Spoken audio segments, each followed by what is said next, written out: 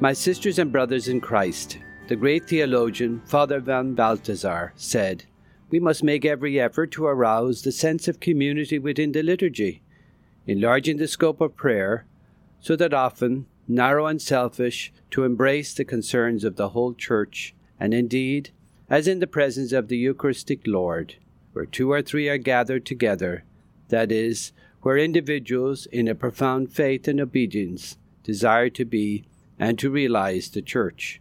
There am I in the midst of you.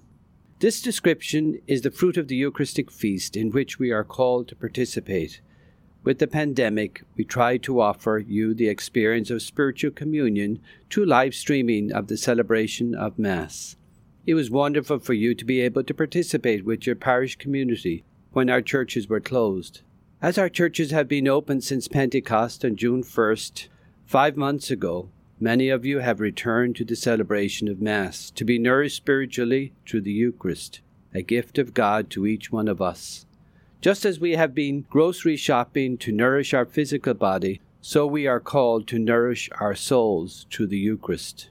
The Eucharist fills us with Jesus. We become what we receive through His presence.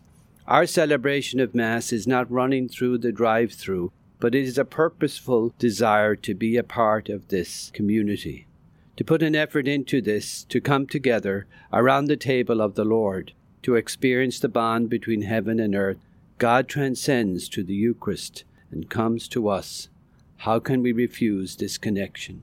The participation in the Eucharist does require our physical presence. It does beg us, in understanding this gift of unity of love, to acknowledge the community of faith with whom we gather within the sanctuary of the physical church.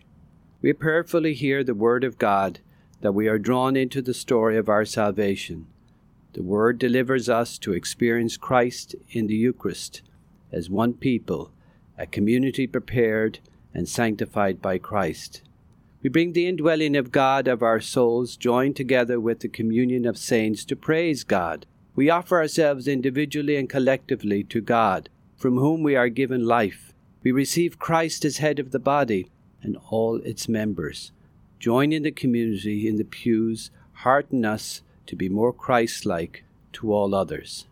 So when we hear scriptures proclaimed in St. Matthew's Gospel, chapter 25, we need to understand these words of Jesus in light of the Eucharist we receive. This is the experience of the mercy of God, to embrace the concerns of the whole Church, to be aware of each other and our individual and communal needs. We cannot receive Jesus and ignore the stranger, or the hungry, or those in prison, or those sick.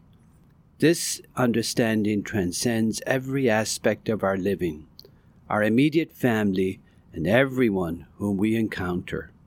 We are fast approaching the season of Advent. If you have not yet returned to the celebration of Mass, I encourage you, individually, with your family, or as a group of friends, to do so unless your health is fragile. Come.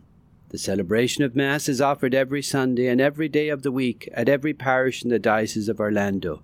Surely, with wearing a mask, there is a time in which you are most comfortable and would return without fear. Jesus is calling you to come home. The Church Fathers and early Christians came together to support one another, even in times when persecution and death was a consequence of discipleship in Jesus. They were easily identified because of their gathering in prayer and their care for each other. May our Eucharistic living bring about the kingdom prepared for us from the foundation of the world. Amen.